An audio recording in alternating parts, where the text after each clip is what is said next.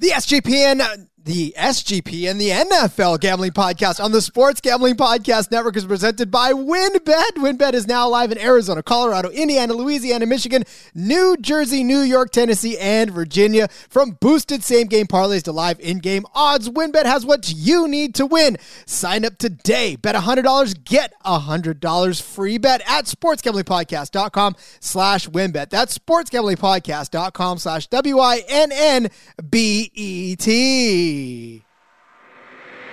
just about that action, boss. You have to be kidding me. That is impossible. I'm raising the ante. Anybody wants it,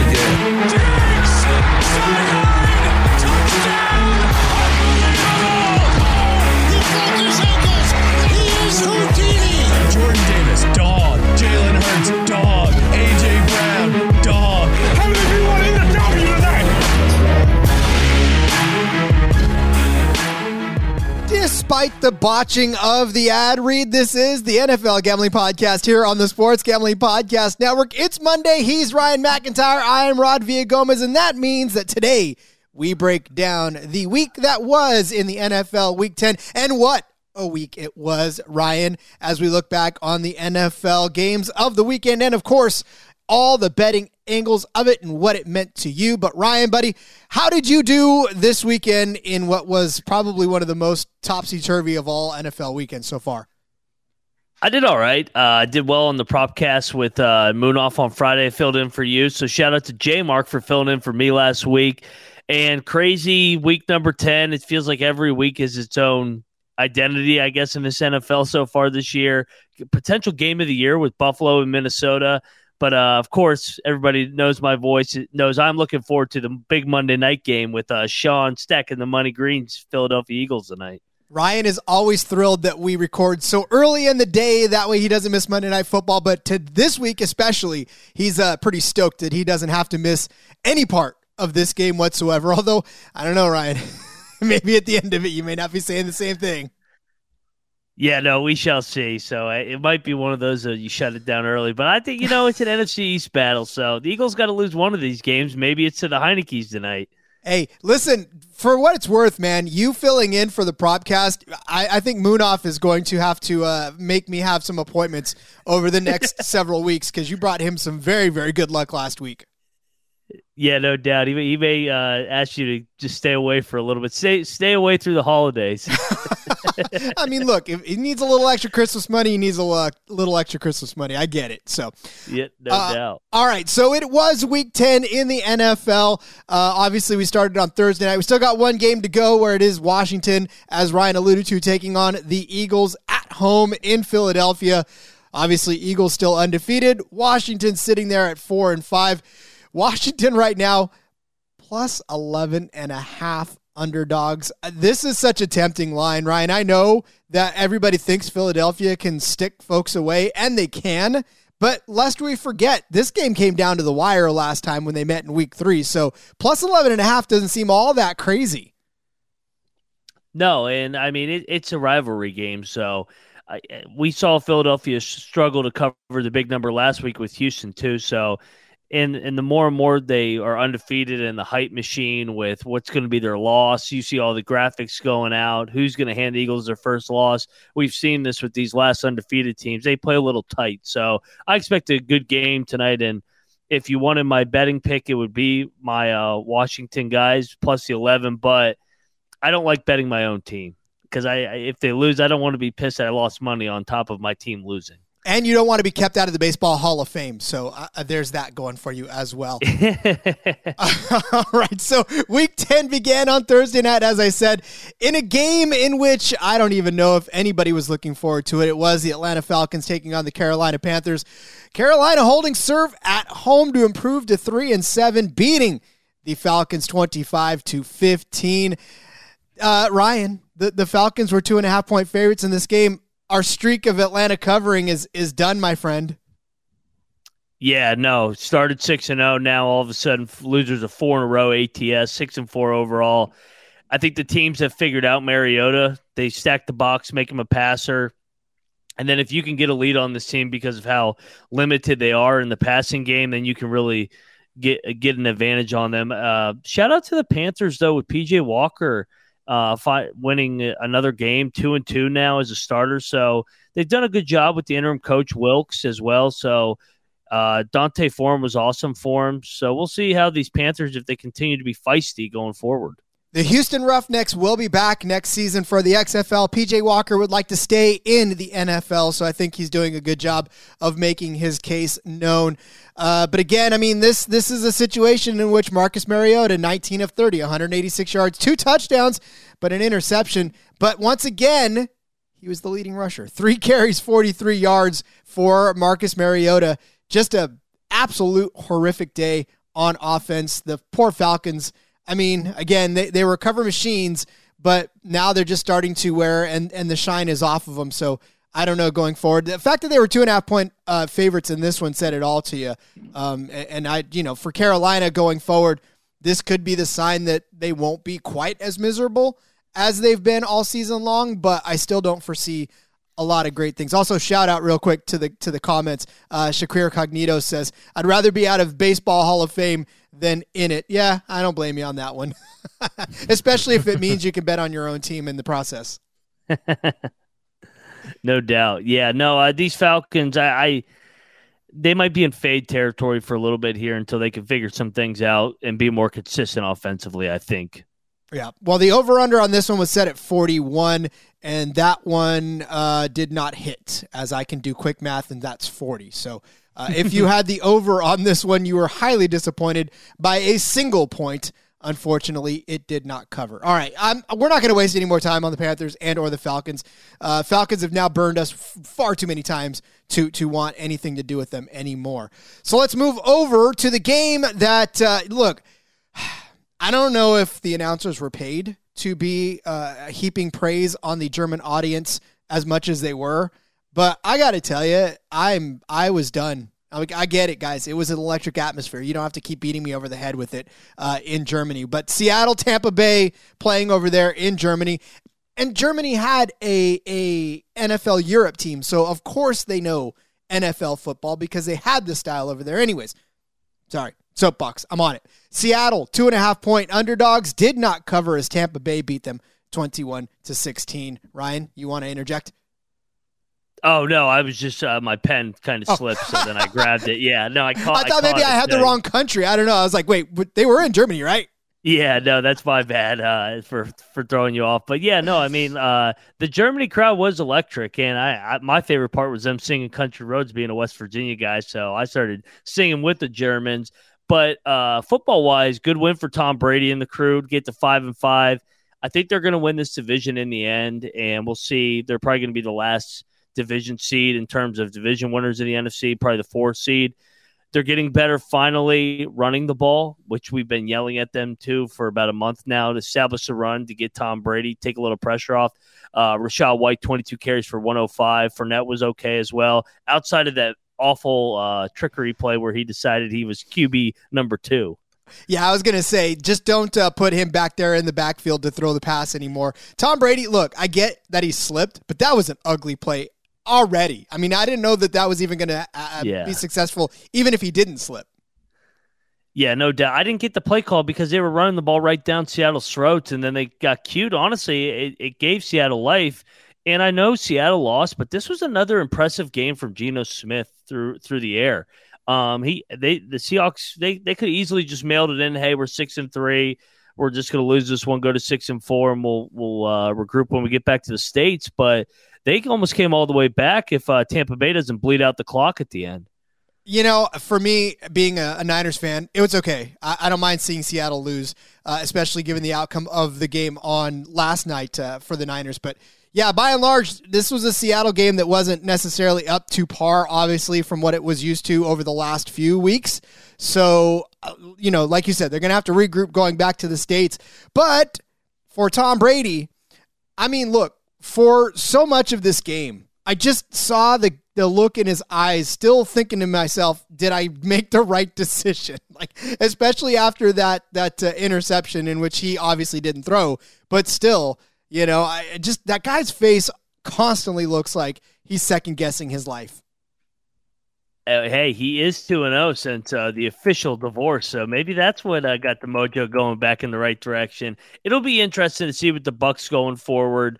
From here, they go. I think they have their bye, and then I mean, it's all about. I think we all agree that they're going to win the division. Like I said a little bit ago, yeah, they do have the bye. It's about peaking at the right time and putting together some more consistency because. They still have a good defense, a lot of pride in that organization, and they have a championship experience. So they get in the dance. We'll see what happens. Well, he's got some of those receivers humming along too. Godwin, Julio. Evans, Julio. I was just about to say Julio back in the mix now. So, I mean, maybe this is a good run that he's about to put together. And you can't count Tom Brady out officially until he's finally done. As long as he's still playing, you can't officially count him out. Yeah, unfortunately, that is the case. And even still, I mean, you can't count him out of the whole thing, to be honest with you. If he's still, the only time you can't count him out is when he's mathematically eliminated from the playoffs. So you definitely can't do that either. Hey, there you go. Our question. I love this YouTube feature where we can be interactive with the chat. So I'm going to let you take this one, Rod, because this is your NFC West expertise. Sharquin, I'm sorry if I'm butchering your name, but who do you guys think will win the NFC West? Rod, do you think your Niners catch the Seahawks ultimately, or what do you think? Well, I tell you, as long as Jimmy does not throw another touchdown pass the rest of the season, we're winning every game. So I'm just saying that's the key to success, and we'll ride it all the way to the NFC Championship. But honestly, what's up, Justin? Who I think is going to win the West, I really do think this is the 49ers at this point. I know Seattle was on a Cinderella run for a little while, but you've got a powerhouse now brewing in San Francisco. So I'm definitely really feeling the fact that they can make a good run for this. And to be honest with you, they just got to score more touchdowns. That's the one thing standing in their way of actually dominating the NFC West is touchdowns instead of field goals. Yeah, no doubt. That's crazy that they always win whenever Jimmy G doesn't throw a touchdown. So, yeah, like you said, hopefully he continues not to throw and the defense continues to cook. I like that recipe because that means that they win. So give it to me all day long. All right, let's close the chapter on that NFC West team. Let's move over to an AFC West team in Kansas City. They continue their hot record going and record accumulating at 7-2 now. They down the Jacksonville Jaguars 27-17, a lot closer than it needed to be, but still covering the spread about plus 9.5 in some spots. There are books offering this at -6 for Kansas City, which is obscene, but whatever. And so anyways, it doesn't matter what the spread was. Kansas City covered, whether it was 9.5 or whether it was -6. But Kansas City, like I said, improves to 7-2. Jacksonville now drops to 3-7, still jockeying for that first pick in the overall draft. Yeah, no, this game was frustrating for me because I had Jacksonville plus 10. I got it the better of the number, I guess they say. So, but I mean, they should have covered this game. They missed multiple field goals, and then they have a touchdown wiped away because they have an illegal man downfield. Just the Jaguars doing Jaguar things. For the Chiefs, all of a sudden you look up, the Bills drop a couple games, and those Kansas City Chiefs are right back in the 1 seed as of through week number 10 in the AFC.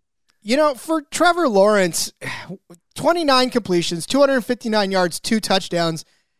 That would normally be a pretty decent day for a quarterback. And for Trevor Lawrence, that's probably about the ceiling that you can expect more often than not. But still, that team does not have enough around him to be able to cash in on that. Travis Etienne, 11 carries, 45 yards. Not a great running day for the guy that really crowned himself as that number 1 running back after James Robinson left. Christian Kirk always remains Lawrence's favorite target. 9 catches, 105 yards, 2 touchdowns for Kirk. So, again, good things going on there. But what else do the Chiefs have, honestly? The Jaguars have. I know the Chiefs have. What do the Jaguars have? Yeah, no, the Jaguars they're young, they're, I guess, feisty, but, like, they just continue to find ways to lose games. And shout out to J Mark. He says your mic is better now, so I guess we had a little audio discrepancy. But another question in the chat, are the Chiefs going to be the 1 seed? That is a good question. I I'm going to say the Bills still get it done. I know the Bills, they've lost 2 in a row, but we kind of saw them do this last year where it was about this point where they lost that last game to New England, then they went on their run. I think the Chiefs get bored in the regular season with Mahomes because they're so good and they fuck around basically, and they will drop a game or two. So because Buffalo went to Kansas City and has the tiebreakers, I think Buffalo ends up getting the 1 seed, but Buffalo's cornered themselves in now where they got to win out potentially to get the 1 seed. Buffalo, boy, you got to tell they cornered themselves, absolutely, and they did it to themselves, too, and we'll talk about that when we get to their game. But as far as the Chiefs are concerned, it's the Chiefs, man. We've seen this story play out where they'll suck for a couple of games, and then they'll just come back thundering down the stretch, and again, I just feel like this is a Kansas City Chiefs team that it's theirs to lose. So I feel like it'll be the Chiefs winning out and actually representing. The 1 seed is going to be between, I think, the Bills and the Chiefs, honestly, when it comes down to it. So, and that will be the AFC Championship, we think. I mean, I know, like you said, they've lost some games, so we'll see. But, I mean, I still think those two are on the collision course. I mean, even with all the mistakes we saw when Buffalo needed a drive to get a field goal, it's just like that with Josh Allen. And we see that with Mahomes all the time. So I think both teams would be playing their best football come January. Absolutely. And you're going to need to, obviously, if they're going to meet each other in the championship. All right, we got more games to break down, but we've got to pay some bills first, so let's step away. Speaking of bills, we're going to step away, and we'll come back with the rest of the slate. But first, let me ask you ready to win money and boost your odds? WynnBET is now live and get this. Arizona, Colorado, Indiana, Louisiana, Michigan, New Jersey, New York, Tennessee, and Virginia. I lost count. We're bringing the excitement of Wynn Las Vegas to online sports betting and casino play. You get exclusive rewards right at your fingertips, and be on the lookout for the WynnBET Win Hour each Thursday from 5 to 6 p.m. Eastern Time. During that WynnBET Win Hour, marquee games of the week are going to have better odds on WynnBET, giving you a larger payout opportunity. You want great promos? You want odds, payouts? It's all happening right now at WynnBET. From boosted same-game parlays to live in-game odds on every major sport, WynnBET has what you need to win. You ready to play? Sign up today. Get a special offer. Bet $100, win $100. There's so much to choose from. All you got to do is head over to sportsgamblingpodcast.com/WynnBET so they know that we sent you. That's sportsgamblingpodcast.com/WYNNBET to claim your free bet today. Offer subject to change. Terms and conditions. WynnBET.com. Must be 21 or older. Present in the state of play through WynnBET is available. If you or someone you know has a gambling problem, call 1-800-522-4700. All right. So let's continue on down the path of our games. And we'll move to the Houston Texans. You want to talk about falling off a cliff. Houston Texans had such high hopes for the season with their new revamped offense, and now it just feels like this is the same old Houston Texans team, and they are sorely missing a marquee quarterback, but they've got a fantastic running back. I will tell you that. But they do fall to the Giants 24-16 in New York. Giants now 7-2. Houston won 7-1. Houston failed to cover their 5.5-point spread in the process. So, I'm not even sure how much hashtag analysis we need to provide for this game, other than the fact that Houston is going to be locked in that number 1 spot for the draft if they continue down this road. Whereas the Giants, we were talking a little bit offline about the Vikings and being suspect. How about this Giants team? I know what the company policy is on the New York Giants, and I know that Kramer would probably fire me if I besmirched their name, but I don't know, man. How solid is this 7-2 record for the Giants? Not very solid at all. I'll be the bad guy. Yeah, no, I truly do believe this Giants team is fraudulent, but there's something said, like the Vikings, for finding ways to win all these close games, and who would have thought through Week 10 Brian Daboll and the Giants have a better record than the Buffalo Bills where he came from. So, yeah, these Giants are finding ways to win, and they got the Lions on deck, so potentially a chance to get to 8-2. But then the schedule gets a little more difficult with 2 games against the Eagles. They got to play the Cowboys again. They got to play Washington again twice, or not again, but they got to play Washington twice, where I think both those 2 teams are evenly matched. So we'll see if they can hang on and find a way to get in these playoffs. The headline, I think, with the Giants is how good Saquon Barkley is. 35 carries for 152. He's back. He's having a great year. I'm happy for him. I am so glad that I just talked myself into grabbing him on one of my teams. I was debating on whether or not I wanted to take him, and I was like, you know what? Screw it. I'm just going to do it. And I'm glad because he won me the week with that performance. So I was very, very excited. I'm not rooting for the Eagles tonight. Hey, Jay, shout out to J Mark stirring the pot in the chat. But no, for real, and that's really, I think, an encouraging thing for the Giants because we've seen this so many times that as Barkley goes, the Giants go as well. And with Barkley doing well again, then because Darius Slayton cannot carry the team all by himself, even though he had a great game this week where he had 3 catches for 95 yards and a touchdown, one, of course, being 95 yards, that catch. But, again, this has got to be a run-first team. And I know that we love Daniel Jones, but 13 of 17 for 197 and 2 touchdowns. That's more of a Trevor Lawrence line than anything, and even a great Daniel Jones line at that. But this did not hit the over, by the way. You got caught by the hook on this one. 40.5 was the line. There was 40 points scored in this game. Yeah, no, these two teams, this was an easy under, I think, for all of us. I mean, the Giants are going to play conservative ball control football, and the Texans are just bad. But you know what? I will give the Texans credit under Lovie Smith. They don't quit. So they're just not very good roster-wise, and they do have a bright spot, I think, in rookie running back Dameon Pierce. Dameon Pierce. I'm glad you brought him up because that was the next thing I was going to talk about. That guy is for real. 94 yards on the day for Dameon Pierce on 17 carries. He had a big chunk of a 44-yarder. Did fumble, didn't find the end zone. Unfortunately, that was the one drawback of the day for Dameon Pierce. But I think, they definitely have a good solid. We talk about him every single week as far as the pedigree of Houston running backs, and I think he's another one in that line that Houston can hang their hat on. Now, all they need to do is surround him with some more talent so that he can not be the only offensive weapon on that team. Yeah, no doubt. And they'll address that in April. That's where this Texans team is. They will – I think the one game that they're going to circle, it's going to be the Deshaun Watson game. In a couple of weeks, they're going to get up for that game. But other than that, I mean, they're in cruise control. They want the number 1 pick. Yep. Who doesn't at this point? I think they need a quarterback, and that's probably the best way to address it going forward. All right, Let's talk about somebody else I think that needs a quarterback, and that is the New Orleans Saints.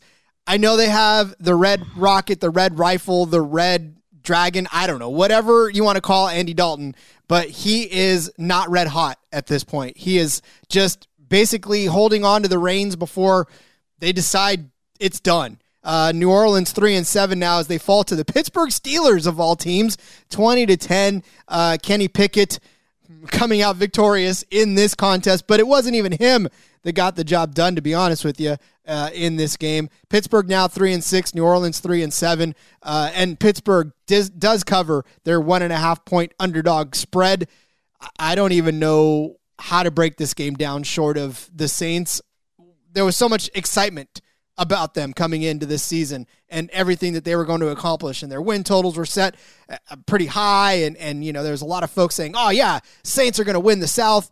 I mean, it's not like they're that far out, to be honest with you, but after a game like this, I don't know that those are well-founded thoughts anymore. Yeah, honestly, I couldn't believe the Saints were favored early in the week. The Steelers were my lock of the week, so I felt great about this game from the beginning. Tomlin, great off a bye.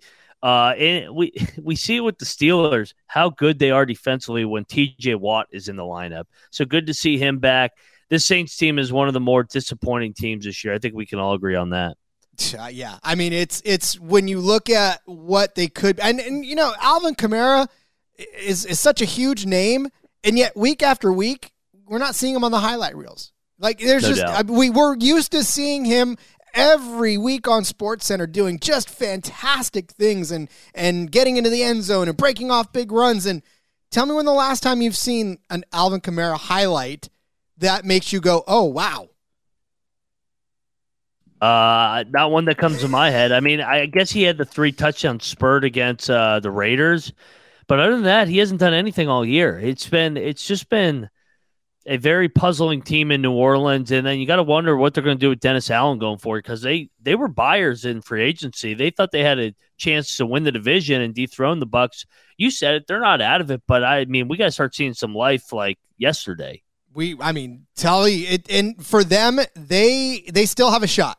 We keep saying they still have a shot because they still kind of have a shot in the NFC South. Because they're in a bad division, yeah. They're in a terrible division. But you can't lose to teams that don't throw touchdown passes. You can't do that, right?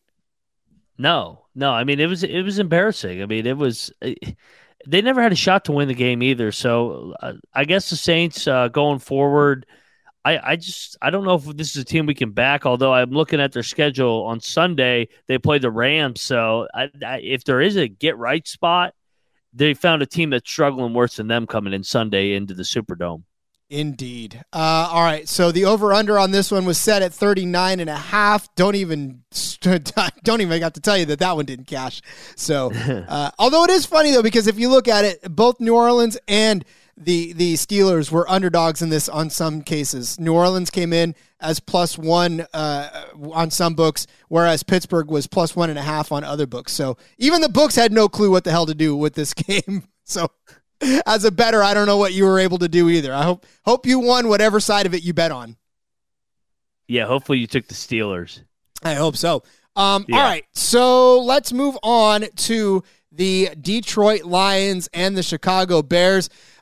Justin, I know you're listening right now at this point on the live stream, so you might want to cover your ears as we go over this game. Heartbreaker in Chicago as the Detroit Lions come out with the 1-point win over the Chicago Bears, covering their 3.5-point underdog spread. Justin Fields did his damnedest again to take this Bears team into victory lane, if I can coin a NASCAR phrase here, but unfortunately did not come up with the win for the Bears, although the over hit on this for sure, as the line was set at about 50.5. So 61 points, again, back of the napkin math means that over hit. But these Lions, these pesky Lions, Ryan, they do this to teams every other week or so and just piss them off, and this was another in the line of that. They finally won 2 games in a row under Dan Campbell, so shout out to those Lions. And it's the first road win in the Dan Campbell era. Disappointing loss and gut-wrenching loss for Chicago, up multiple scores in the fourth quarter. They should have won this game. A couple turnovers by Fields. I know he was awesome on the ground, but a couple youth mistakes, I would say. But the Bears offensively have found something and have an identity of running the football, so they are fun to watch. And I think we just keep taking the overs with the Chicago Bears. That's where we're at. That makes no sense if you had said that a month ago.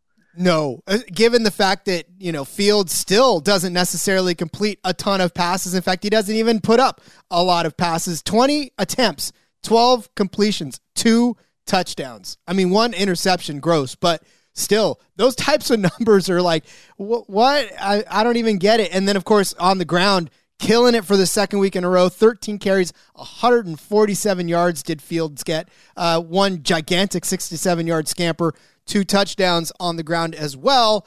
I mean, look, it's to me, the Chicago Bears have what it takes to start winning games. They just have to start winning games, really, if we're being honest. Doubt. Yeah. Yeah, no, they gave this game away. It was a chance for them to get back in the wild card race. So they got an uphill battle. J. Mark and I were talking about it earlier. They got the Falcons next week, so a potential get right spot again, and then a favorable little stretch here. So we'll see if the Bears can continue to be feisty offensively. And, of course, J. Mark in the chat. By the way, those of you listening on the podcast later on in the day, if you want to watch this live, it is Mondays around 2:15 Eastern. Check your Twitter. Follow the NFL Gambling Podcast I almost forgot. It's like when you call your significant other by the wrong name. I almost did that. The NFL Gambling Podcast on Twitter. That way you know exactly the second we go live. But you can also join the chat with us as well. But yes, Justin bringing up the fact that Justin Fields sat in silence for 45 minutes in the locker room. I mean, you see it on his face every single week, how he wears this game on his sleeve, and it's got to be pressing on him that he has the opportunity to win games, and his defense could not keep Detroit from scoring 3 touchdowns in the fourth quarter to pull this one out. Yeah, no, it was a devastating blow, and then Chicago's defense has been inconsistent all year. So, yeah, we'll see what happens with these Bears going forward. I know J-Mark will be tuned in.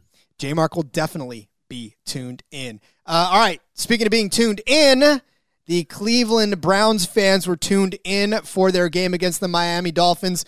I see so many people on social media right now throwing just the Tua respect out there and shaming anyone that is disrespecting Tua at this point, because Miami now 7-3, 39-17 over the Cleveland Browns. Cleveland was only 3.5-point underdogs in this game, which means Miami completely destroyed the Browns. Just absolutely destroyed the Browns. 14 points in the first quarter, 10 in the second, then 16 in both the third. I'm sorry, 7 points for Miami. I'm reading the total. 10 points, 13, and 9 for Miami is how that scoring broke down, versus just 7 in the first, none in the second, 3 in the third, and 7 in the fourth for the Browns. You'd think I'd learn how to talk by now. But anyways, needless to say, it was all Miami all day. Yeah, and what Sharquin said in the chat, the Dolphins have not lost a game that Tua has started this year. So that offense is rolling. They're dynamic with the running game. The San Francisco 49er running game with Mike McDaniel bringing over the Niner running backs is Mostert and Wilson. And then on top of it, you got Tyreek Hill and Jalen Waddle on the outside. They're hard to stop, and especially when they're playing down there in Miami on that fast turf, or if they're in a dome. So this Miami team, I mean, they're in first place for a reason. They're really good offensively, and they're getting better defensively too. It's sad that Mostert got Wally pipped by Jeff Wilson again. And Mostert's not even hurt at this point. So, I mean, he got Wally pipped without even the injury in it. They brought Jeff Wilson in, and Jeff Wilson's the shiny new penny. And they were like, oh, look at what we got this. So Wilson, 17 carries, 119 yards, and a touchdown on the day for Miami. Jalen Waddle, once again, outperforming Tyreek Hill in the passing game. 4 catches, 66 yards for Waddle, the leading receiver for the Dolphins. But, you know, Tua, 285 yards and 3 touchdowns. It just seems to be pretty pedestrian for him at that point. Yeah, no doubt. I mean, Tua's been great this year, and I mean, they're going to be in the playoffs. They're going to be right there in the playoff race, and we'll see if they can. Them and the Bills are now all of a sudden in a division race, which I don't think any of us saw coming. No, well, maybe the Dolphins did. Maybe their fans, maybe their moms, the Dolphins did, yeah. Maybe their wives, maybe their relatives were thinking that. But yeah, a lot of folks weren't giving them that credit. Although Cleveland, on the other hand, they are probably what we thought they were going to be. They are now at 3-6. Brissett had them believing for just a minute, and then have promptly reminded us of why. He's been a journeyman his entire career. 212 yards on 22 completions with 35 attempts and a touchdown. Nick Chubb, I mean, we love the guy, but 11 carries, 63 yards and a touchdown, plus he had a fumble. Not necessarily the kind of game you expect out of a guy like Nick Chubb. So there's a lot more questions than there are answers in Cleveland right now as they fall to 3-6. Yeah, no, Cleveland's going in the wrong direction. I know they're going to get Watson back, but we'll see what even condition he's in once he does come back. Chubb, I mean, if Chubb doesn't run for 150 yards, it's hard for this Browns team to ever have a shot at winning anything.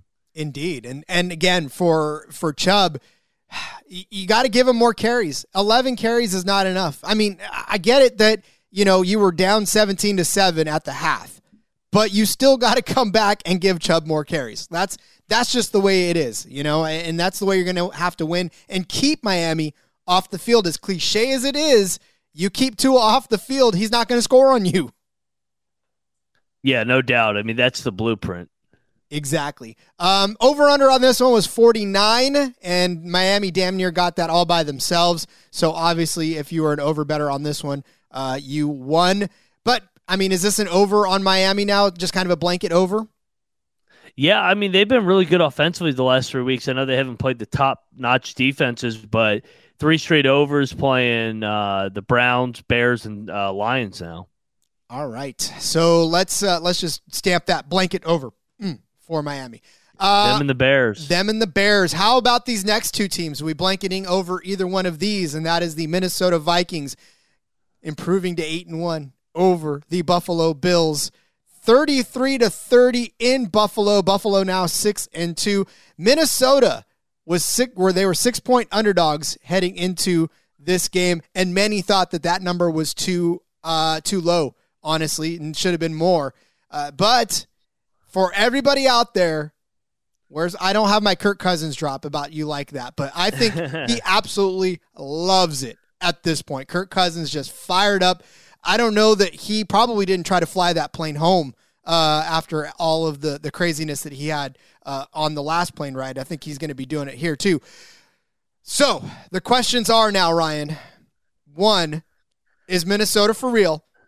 And 2, should Buffalo be worried? I think both, yes. Buffalo has found ways to lose games over these last couple of weeks, or three of the games that they've lost all by combined 8 points, similar to what happened last year. And then we see what happens when they get in the playoffs. They lose a tight game. We know they can blow teams out with Josh Allen, but he's still making boneheaded mistakes that as good as he is, he should be beyond this with his experience now, but he continuously makes these mistakes. And then the Vikings, I mean, shout out to them, man. They continue to find ways to win. I don't know how they're doing it, but they're doing it. Well, they're doing it because they've got fantastic playmakers like Dalvin Cook and like Justin Jefferson, who could probably just jump up and grab a plane out of the air one-handed. Are you frozen? He's frozen. No, I said, yeah. I asked, how good is he? Oh my God, he's fantastic. But you asked the question and you froze. I was like, wow, that's really good. Listen. So, how good is Justin Jefferson? There's just no. I don't know that there is a word that is good enough to describe how fantastic this guy is. And yes, Justin, predicting the Vikes to win the NFC North was a fantastic call. They feel like they're going to run away with this at this point. But to get back to your question, Justin Jefferson is everything you would want out of a star wide receiver. He's Odell Beckham at his peak. He's, Randy Moss from back in the day. Like, he's got the Terrell Owens swagger as well. It's just, there's so much goodness in Justin Jefferson that watching him week after week is just a pleasure. Yeah, no, he's awesome. There's no other way to put it. No, they can't cover him. I mean, this game had a little bit of everything in terms of a goal line stand and then a 4th and 18 conversion, then a fumbled for a touchdown. Then Josh Allen leads them back down to tie it. Then Josh Allen gets picked off to end it. It had everything in this game, potential game of the year. So, full disclosure, they get to the point where they have it at the 1, right? And, the time all they got to do is just kneel down and get out of there, right? So I said, okay, well, let me click over to the next game because this is it, right? I told my wife, I was like, all they're going to do is kneel it down. So I click over to the next game. It's a commercial. And I was like, screw it. No, I don't have Red Zone, by the way. Any of you guys out there that are saying, well, why don't you have Red Zone? Because I don't. But anyway, so I clicked over and there was commercial break. So I was like, okay, well, fine. Well, I just click back over to the other game. Sure enough, as I click back to the other game, he takes the snap and fumbles it. And I was like, ho. And my wife goes, see, you were going to switch the channels, huh? And I was like, no, I'm glad I didn't, because then I caught the rest of that game out. So I was in for, that was a hell of a finish to that game. No doubt. And that's why she's the better half. She's like, see, you were ready to mail it in. And she's like, get back to that game so you could see the game of the year. Yeah, she definitely, she knows better than I do. And that goes to every aspect of my life, kids. This is why. But yeah, all right, listen. So we've sung the praises of everybody. Kirk Cousins, 30 of 50 pass attempts. You got Dalvin Cook in your backfield and you're still throwing the ball 50 times. How crazy is that? You like that? I do. But look, that didn't stop Dalvin from getting his, right? 14 carries, 119 yards, although he had 81 yards. That one run was fantastic for Dalvin Cook. Most of his yards came off of that, but even still, what a beautiful, just vintage Dalvin Cook run. Yeah, no doubt. He's awesome. I love watching it. And this Minnesota attack is tough to stop with those two wide receivers, Jefferson, of course, being the elite guy he is, and then Dalvin Cook on the ground. Okay, but let's not forget about Stephon Diggs, whereas he's the other guy in the room that made a fantastic catch yesterday. He made 12 catches overall on 16 targets, 128 yards for Stephon Diggs. I mean, he was very, very visibly frustrated at the end of that game, but he still performed his ass off. Well, it was a revenge game for him, but he was known for the great catch once upon a time in the Twin Tower City. So, shout out to Stephon Diggs. Him and Buffalo, they'll be all right. Yeah, no, they'll definitely be fine. Again, these guys 6-3 now, Minnesota 8-1. I mean, Minnesota, they just got a couple more games, I think, to solidify their position, and then they can kind of cruise the rest of the way into the playoffs, even though I don't think they will, but there's something brewing over there in Minnesota. It's that Norse cold that they love so much. Over-under on this one was 46 points. Smashed that one with 63 total. So, again, maybe an auto over for both of these teams at this point as well. All right, speaking of auto anything, I'm going to auto under both Denver and Tennessee for the rest of the season. Over-under on this one was 39. Yes, as you see on there, Titans win 17-10. But it wasn't for a lack of them trying to lose, honestly. Denver 2.5-point underdogs in this one. Obviously, they did not cover. So, I mean, look, Russell Wilson, he had 286 yards on the day, 1 touchdown. But this is not what Denver was hoping for when they got Russell Wilson at all. Yeah, no, I saw a stat today. If they just scored 18 points every single game this year, they'd be 8-1. So for the fact that they're 3-6, tells you everything you need to know how bad Russell Wilson and that offense has been this year. And then Tennessee's another team. I don't know how they are what they are in terms of 6-3 overall, but they continuously just win these close, ugly games under Mike Vrabel. Well, and look, Derrick Henry, 19 carries, 53 yards. Those are not Derrick Henry numbers, especially even against a team like the Broncos at all. But, you look at the other side of the ball, Latavius Murray, the leading rusher for Denver, 9 carries, 24 yards. Almost half of that came off of his 1 10-yard carry. I don't even know what's going on. Cortland Sutton, 6 catches, 66 yards as the leading receiver. There's just nothing to hang your hat on either one of these teams. And to be honest with you, for Tennessee, they're 6-3, like you said. They've got plans for the AFC South, but man, how ugly is it still? Yeah, no, it's very ugly. But they this is what they are. I mean, last year it was always like they were kind of like the Minnesota Vikings this year, where you didn't know how they were winning all these games. And the Titans are going to win that division, but it'll be interesting to see once they do get to the playoffs if they can advance this time around. Well, they're gonna have to score more points if they want to keep up with the Chiefs and the Bills and any of those guys, or the Dolphins even at this point, or the Jets if you want to even throw them in the mix, even though they took a week off. But yeah, I mean it's gonna be crazy for them. So I don't know, but I still think auto unders for Denver and Tennessee are in order going forward. I don't know that anything else makes sense. Yeah, no, I agree with you there, Rod. All right. Let's move over to the Indianapolis Colts and the Las Vegas Raiders. I tell you what, Indianapolis comes out of this to hand Mr. Saturday his first win as an NFL coach.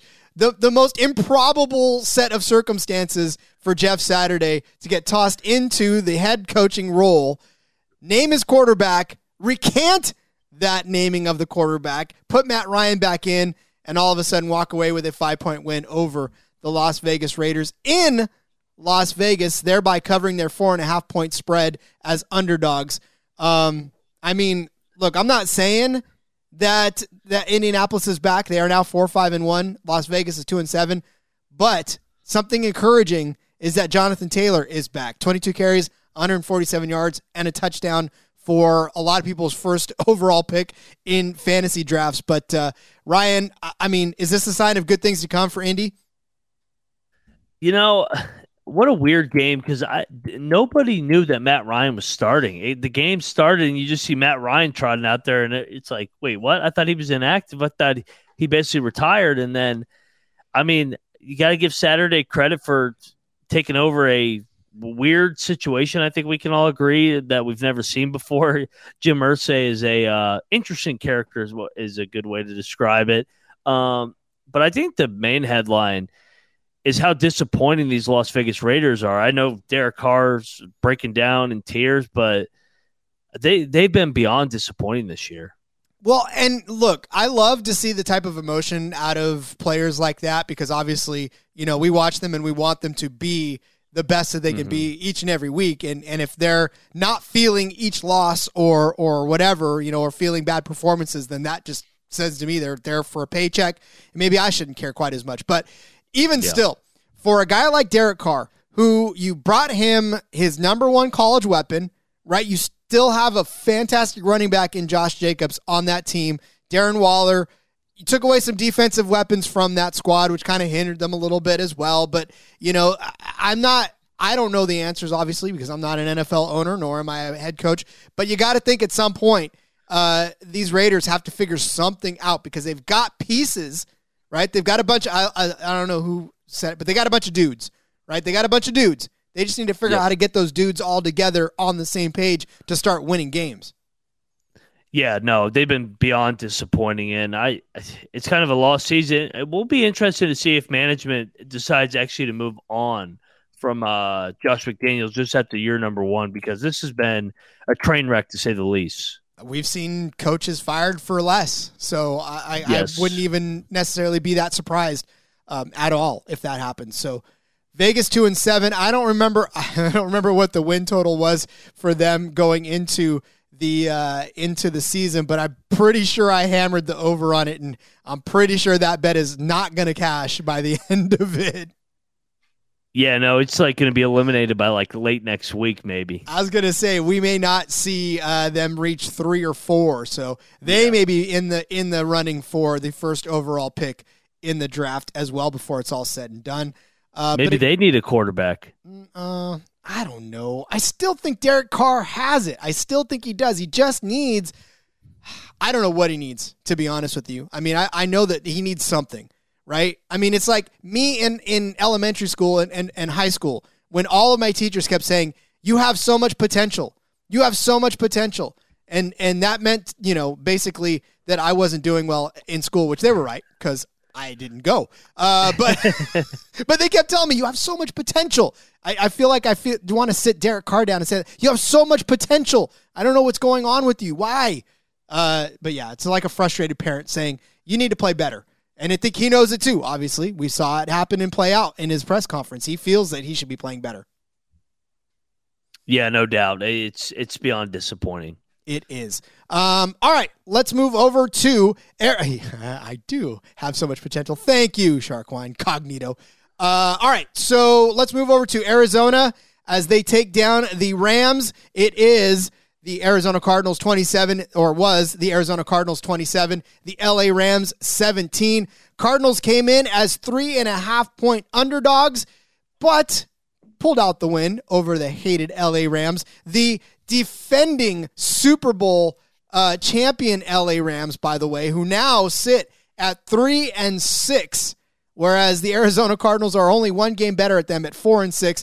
Hey, listen, I love to see carnage at the bottom of the NFC West because that just means that when the Niners are now above the fracas, I want them to stay that way. So I'm enjoying watching these two guys beat up on each other. But I think the headline of this is that Colt McCoy and John Wolford battled it out for this game. Oh my God, Ryan. Am I watching an AAF game or am I watching an NFL game? You watch something. I don't know what to describe that. That was the worst game of the day. You can gloat all you want on this one because the Rams are awful. I mean, that offense is atrocious, unbearable to watch. Like you said, John Wolford versus Colt McCoy. Who would have had that going into the year as a Week 10 matchup? And I think these Rams are on auto fade until further notice.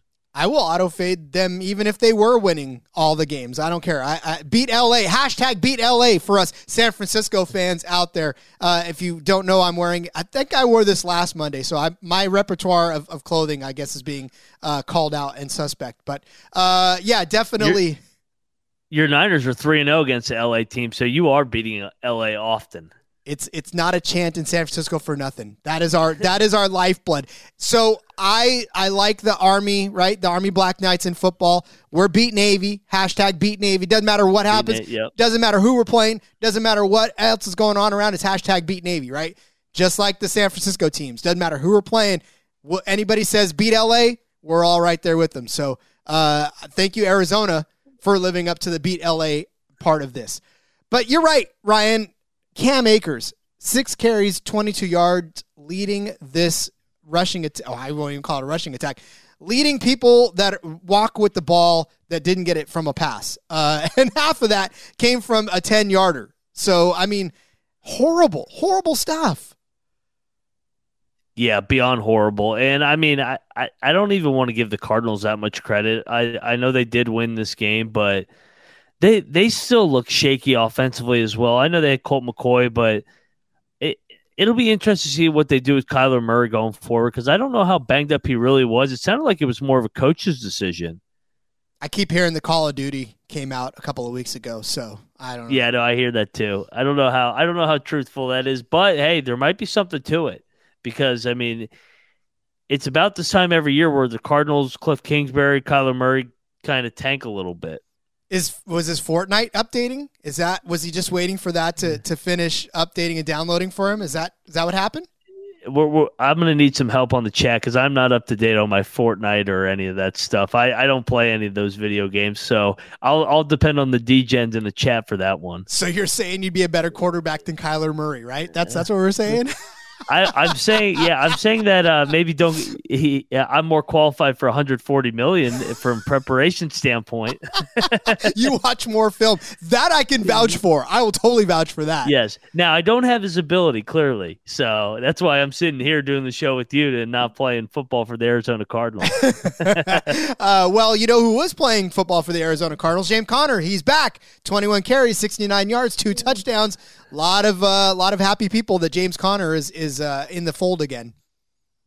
And shout out to the chat. A fortnight is 2 weeks, Ryan. So thank you for that clarity. Thank you to the folks that are British all there. And J Mark, Fortnite is awesome. Per my 5-year-old nephew, granted, I enjoy it, but don't tell anybody. You made it public, bud. Maybe your nephew was playing 1-on-1 with Kyler Murray the other day on Sunday. All right, so the top receiver in this one, DeAndre Hopkins, 10 catches, 98 yards.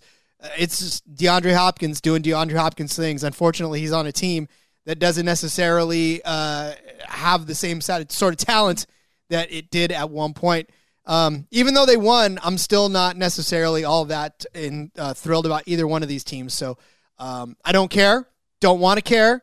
We'll never bet on them winning, even if they play each other. I will just bet for both of them to lose. So, yeah. And then, of course, yes, Justin Mark adding in there that Cardinals did drop Eno Benjamin today. And Ertz, that's right, I saw that early this morning, is out. Season-ending injury. So I saw that. You can drop him. Yep, drop him if you have him, unfortunately. But that hampers that offense even more, to be honest with you. No doubt. So, all right, enough about those two losers. Let's move on to and listen, I say that because I am a loser, so I don't care. We know our kind, folks. Everyone's like, oh, you can't play. No, you're right, I can't. But I still can say that they're not good teams because I have eyes and I watch them play. All right, let's move on to Dallas and Green Bay.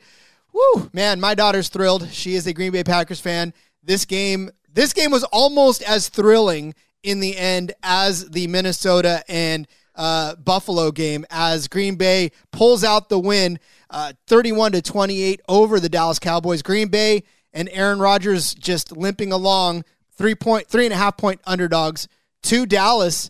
Dallas now 6-3 and Green Bay 4-6. Over under on this one was 44, and obviously that went over. But listen, we got what we asked for out of this game and then some. Yeah. Yeah, no, this is a great game, and finally a little bit of life from those cheeseheads in Green Bay. Aaron Rodgers finds Christian Watson 3 times, and then I've been saying it for about a month now, Green Bay, please run the football, please run the football. And finally yesterday, Aaron Jones, 24 carries for 138, 5.5 yards a carry, and they got A.J. Dillon going for 13 carries for 65 yards. I know J-Mark hates all this Packers talk in the chat. Yeah, he can't stand the Packers as a Bears fan, but the Packers were absolutely, like you said, the life was in them at this point. Aaron Jones, man, look, the hashtag free Aaron Jones thing is a real thing. Like you said, 138 yards, 30 yards as a long run. Just really what we wanted to see out of Aaron Jones all season long. So I don't know, maybe this means that Green Bay has a little more life heading into it now, tasting another victory. I mean, look, they've got 4 of them on the year, but none of them have felt good.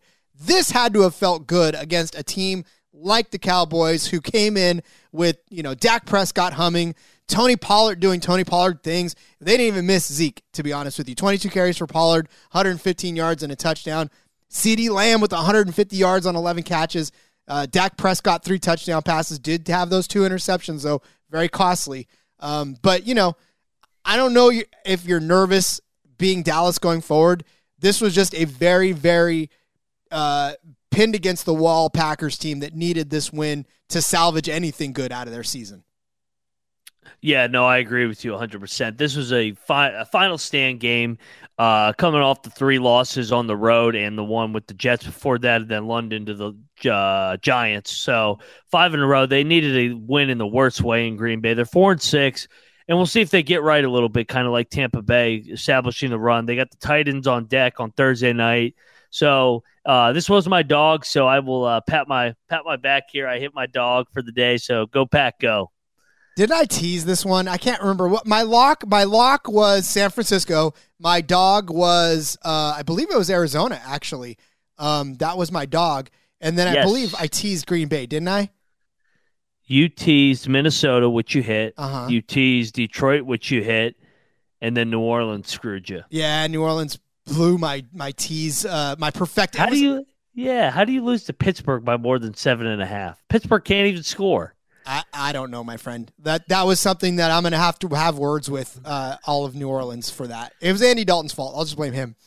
Yes. All right, let's move on to the next game, the final game, the game that I love the most, and that was San Francisco #beating LA 22-16 against the LA Chargers, the AFC version of those Chargers. The Chargers in some spots were 7.5-point underdogs, in others 8.5. So if you had them at 8.5, you were happy. If you had them at 7.5, you wanted to jump off a cliff because it was, of course, an 8-point victory for the San Francisco 49ers. All right, we joked about it earlier about maybe not having Jimmy G throw a touchdown pass is the answer for the San Francisco 49ers. But here's one thing I want to address before any of that. There was a lot of crying, a lot of gnashing of teeth of why you sit Christian McCaffrey so much in that game. Guys, as a Niners fan, I've watched Elijah Mitchell do fantastic things on the field. Now that he's back, you have to work him back in. You can't leave him sitting there on the sidelines collecting dust. This is about the truest of 1A, 1B that you have at the running back position in this league right now, because both of these guys are obviously one alpha running backs. So why not get them back involved? You saw Elijah Mitchell bust off huge gains almost every time he touched the ball. McCaffrey had some good runs. He was stuffed a lot of times as well. So it's just a matter of you play to your strengths. And when you have 2 fantastic running backs, you use 2 fantastic running backs. This isn't like a 2-quarterback system where if you have 2 quarterbacks, you have none, right? This is where you have 2 good running backs, you pump all of them. So, I don't know. It's just me. I know that there's a lot of people who are like, well, you never sit McCaffrey doing what, look, if you got 2 great assets at running back, you play them both. And of course, it played out in their favor. San Francisco ended up winning. Should they have handed Christian McCaffrey the ball at the 1-yard line that one time? Yeah, they should have, but they didn't. And that's neither here nor there. But go ahead and read the question there, Ryan. This I'm gonna let you, because this is your team, Rod. What's Mitchell's value fantasy-wise moving forward? Well, it's definitely hindered by the fact that McCaffrey's in there. So I would say that this probably relegates him to a flex, maybe a back-end RB2 type of a situation, because I don't necessarily see him garnering running back 1 all the time. Although, I mean, he had 18 carries for 89 yards. He did lead the team in rushing despite McCaffrey in there. But again, 8.9 yards in a PPR or 8.9 points in a PPR is not running back 1. It's not even running back 2. Like, this is flex on a bye week type numbers. So going forward, if he falls in the end zone, maybe he'll give you running back 2 value. But from now going forward, I'd say you treat him as a high-end flex and with the upside of RB2. So that's my recommendation. Yeah, no, I agree with you there, Rod. And I'll piggyback off your point of the 2 running back system. I think people forget Christian McCaffrey has been extremely vulnerable to injuries over the years too. So if they can, I guess the term in the NBA or basketball term is load management, but they don't need to kill him right now. I mean, the Niners have bigger aspirations than just beating the Chargers on a Sunday night in week number 10. This team is built to hopefully win and get to February where they almost have won the Lombardi Trophy 2 out of the last 3 years. So, and they're going to need him if they're going to do so. And that was precisely it too. I mean, this is why you don't give him the ball 40 times a game. You know, this is why you preserve him for when you really, really need him. And when you've got a guy like Elijah Mitchell, why not? Like, it doesn't make any sense. Now, if this was Christian McCaffrey and maybe Chuba Hubbard, yeah, of course you give McCaffrey the ball 4 out of 5 times. But, you know, you got a guy like Elijah Mitchell, it's okay to spell him for a drive and to save Christian McCaffrey for later. It's not, you know, it's not necessarily beat the guy up now that you have him. Use him when you can and then rest him more often than you really think you need to. So, all right, for the Niners going forward, I have high hopes they're going to win every single game and win the Super Bowl as well.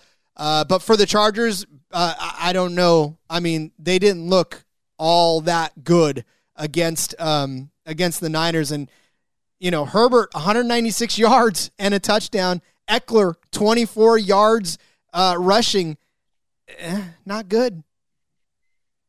Yeah, no, I mean, the Chargers hit him in the mouth early, and I was like, okay, we got a little live dog here with the Chargers being a touchdown underdog, but they got to get their weapons back. They need Mike Williams back. They need Keenan Allen back. And Herbert's banged up too as well, so they got to get their horses back, and they got Kansas City next week, so it'll be interesting to see with these Chargers going forward. Last question before we move on to the look-aheads from our buddy Shark Quinn over there. Are the Chargers going to miss the playoffs? I don't think they will. I don't think they can. With the expanded playoffs being what it is, I think they're going to do just enough to get into the playoffs. Advancing, that's another story, though. It's going to be hard for them to get there, though, because you look at it with the 3 wildcard spots you're looking at, that AFC East is a juggernaut right now with Buffalo being a wild card, I guess, as of now, and Miami. So, like, one of those two is obviously a wild card. I think we all agree both those teams are going to be playoff bound. New England, you can never count them out with Bill Belichick and that pedigree. And then the Jets, I know the Jets are the Jets, but they're feisty, and then you got to worry about the Bengals as well. I think it comes down to the wire. I could see them missing the playoffs, but I will guarantee this. If they do miss the playoffs, Brandon Staley is fired the next day. Oh, absolutely. There's no question about it. Yep. That's heads are going to roll. All right, let's move on to, oh no, you're fine. Football Outsiders gives them a 44% chance to make it, and then 538 gives them a 40% chance as well. So the experts not loving the chances for the Chargers to make the playoffs. So we'll see. They got a lot of work to do at this point. To be honest with you, the other AFC teams looked a lot more convincing in the top ones, at least, in their games than did the Chargers. So, all right, let's step away. When we come back, we're going to give you some Week 12 look-ahead lines. We're looking way past Week 11. We're looking to Week 12 for our look-aheads, and we'll recap how we did in the ones from last week as well. Some good stuff. But before we do, I want to tell you right now, get your holiday shopping done early, like right now. Wait till you finish this, but then right after, get your holiday shopping done at the SGPN merch store. The SGPN gear is the perfect stocking stuffer for the DGen in your life. We already told you a couple weeks ago, there is a fantastic holiday sweater from the SGPN. It says, let it ride. It's got the SGP. It's not an ugly sweater. I can't call it an ugly sweater. You can wear it to an ugly sweater party, But just let them know that this is not an ugly sweater. It's an amazing DGen sweater. It's from the SGPN. It says "Let It Ride." It is our company motto, and it's fun to wear around. Also, make sure you get all your NFL gambling podcast stuff, or maybe some NASCAR gambling stuff, or some F1 gambling stuff. And then I got to tell them about the shirt that says "Ask me about my third leg." Oh my God. I love live chats in live reads. All right, listen, let's just make sure you get your shopping done at the merch store. Plus, from now until Thanksgiving, get 10% off when you use the promo code Dallas Sucks. It is the company motto, other than Let It Ride. That's store.sportsgamblingpodcast.com. Promo code Dallas Sucks. All one word. Dallas Sucks, huh? That's a great promo. You know, I smile every time I hear that because, yes, Dallas sucks. Dallas sucks. Dallas sucks. It's a company motto here. Speaking of Dallas sucks, we're taking a look ahead at some of the Week 12 lines. If you're curious as to where you can find these lines, everybody every week asks me, Rod, where do you find these lines? Where do you find them so far ahead? Well, I find them on oddstrader.com. And, of course, you can find which book they are being offered at the time of my reading. Normally there's a few good lines that are already out, and we jump ahead of them. But, Ryan, how do we do in our week? Me and Justin, actually, in our last show, how do we do? I did, and I had to listen to your guys' episode to get the number, so shout out to you guys for getting the better of the number. The Tennessee Titans, you guys gave out plus 4.5 on Thursday Night Football at Lambeau. It's down to 3, so you got a 1.5 of value there. You gave out the Jets plus 6.5 down to 3 in New England, so over a field goal of value. Your biggest hit was the Eagles were 3-point underdogs somehow to the Indianapolis Colts. They're favored by 8, so more than 10 points of value. The Browns stayed the same, 9-9 in Buffalo. But in fairness to you guys handicapped it as we think Josh Allen might miss time. So that was why you elected to go with the Browns. So not a bad – you didn't lose any value. So and then the last but not least, the Dallas Cowboys sucks promo. You guys gave out Dallas as a pick 'em. They're favored by 1. So a little bit of value there. So overall, another successful look-ahead line segment. Still time for those to move as well, so we got a little bit of time to jump on those before they do. All right, Ryan, what are you eyeballing as one of your first look-aheads? I'm going to go to the Thanksgiving game. I'm seeing Buffalo minus 9.5 in Detroit. That thing's going to be close to 2 touchdowns when we are all eating our Thanksgiving turkeys come November, the 24th here in 10 days. So go grab the Bills right now, minus the 9.5 at Week 12 on Thanksgiving. Yeah, there's just no way on God's green earth that line's going to stay put where it is. So grab it now while you can. All right, I'm going to go with another Thanksgiving Day game, and that's New England and Minnesota. They've got the Patriots as 2-point underdogs here. After what we saw this week, I'm surprised that line hasn't moved already. So I got to think that by the time Thanksgiving rolls around, you're going to see this jump up to at least 7, if not 8 points as an underdog for. I get it. I get that New England is a better team than most, but Minnesota just beat the Bills, and there's no way that this is going to stay at 2.5. I got you down. Yep, my Vikings are minus the 2.5. I agree. It'll be definitely north of a field goal, probably around that touchdown mark. Absolutely. All right, hit us with another one there, Ryan. Oh, this one's easy. Go get this literally right now. Kansas City is only favored by 2.5 at Arrowhead against the LA Rams, who have potentially the worst offense in the NFL. Ugh, really though? Yes. Sometimes I wonder what these early line makers are doing. They're probably just throwing it out there like, oh, hey, let's see. Maybe this is a field goal game. Sure, that's what I'm feeling. All right, speaking of a field goal game, how about Carolina and Denver? Right now, Denver is 3.5-point favorites over the Carolina Panthers. This is going to move down. Carolina is not going to be 3.5-point underdogs going forward about a week. I have a feeling that if they don't switch, because especially depends on how they do this coming week, right? If Carolina wins again and Denver loses again, then I think Carolina comes in as the favorite. This may even flip to the point where Carolina is favored in this game, but I don't see this staying at 3.5 as an underdog for Carolina much longer. No doubt. I'm with you on that one. And I know you're going to co-sign me on this last one of mine. I got the Niners minus the 4 against the Saints in the Bay Area. That thing's going to be north of a touchdown. We just saw them last night as minus 7.5 against the LA Chargers. The Chargers are better than the Saints. So go grab that right now before it gets north of a touchdown. Well, I agree with you on that one because it's San Francisco, man, and they're going to kill the Saints, and I'm going to enjoy every minute of it. All right, I'm going to wrap things up with the Philly and Green Bay game. Right now, it's a pick 'em across the board. I understand. I understand that Green Bay just beat Dallas. I get it. But I still don't think this is going to stay a pick 'em very long. And, in fact, I feel like after tonight, sorry, Ryan, that Philly is going to end up being favorites in this game. Win or lose, honestly, to be honest with you. And again, they still have another week to kind of solidify that in week 11. But I feel like Philly's going to come into this favorite. So grabbing Green Bay and Philly as a pick 'em right now is a good pick. Yeah, no, the Eagles will need a get-right spot after they come off their first loss tonight. Okay, I'll give you that one as well. I'll give you that one as well. They'll come out and they'll thump in week 11 after getting beat handed their first loss in week 10. Yeah, well, I'm definitely getting fired after the show for saying that. It was nice knowing you, Ryan. Yeah. Definitely, all right, read back what we picked for everybody out there so they can get in on this now. Yes, sir. So rapid fire. Go grab the Bills minus the 9.5 at Detroit. Go grab the Vikings minus 2.5 at home Thanksgiving night against the Patriots. Go grab the Chiefs minus 2.5 at home against the Rams. Go grab the Panthers plus 3.5 at home against the Broncos. Go grab Rod's 49ers minus a 4 against why am I drawing a blank? Oh, the Saints. Yes. And then go grab the Eagles and a pick 'em on Sunday Night Football against the Aaron Rodgers Packers. Indeed. Love all of that, man. That's my favorite part. I love recapping action. I love doing that. But I love when my microphone continues to go out the way it does.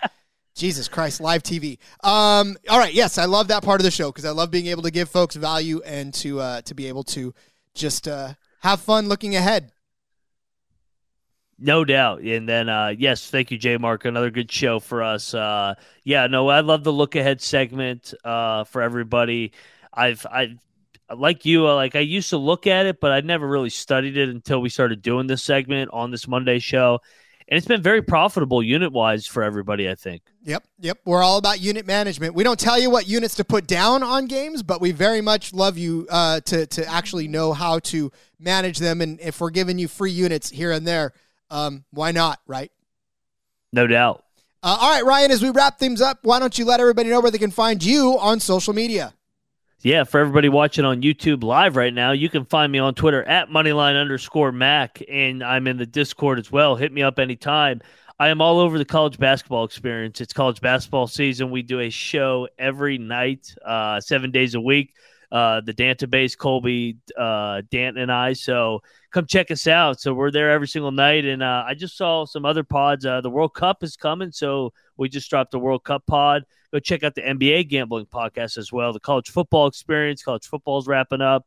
And then go check out all Rod's work as well. So, Rod, tell everybody where to find yourself. I will, and he'll be soon to be replacing me on the Propcast, so be on the lookout for that. No, just kidding.